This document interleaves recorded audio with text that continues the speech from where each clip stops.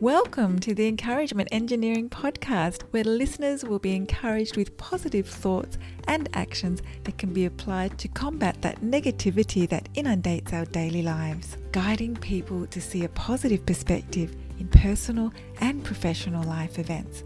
Now here is your host, Bob Brum, the Encouragement Engineer. Bob Brum here, Team's Encouragement Engineer, offering you another encouraging quote from John Lilly. In the province of the mind, what one believes to be true either is true or becomes true. Our mind is critical toward any achievement. This quote reminds me of the value of positive thinking. As we believe our accomplishments can be achieved, our mindset guides our actions and thoughts to achieve the goal and making it come true. Putting the accomplishment into your mind with positive outcomes and knowing you can take positive action allows the goal to come to life.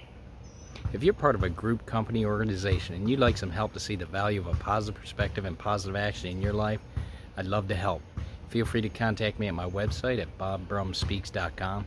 And I also encourage you to subscribe to my podcast, the Encouragement Engineering Podcast, played wherever you listen to podcasts. And I hope you have a great day.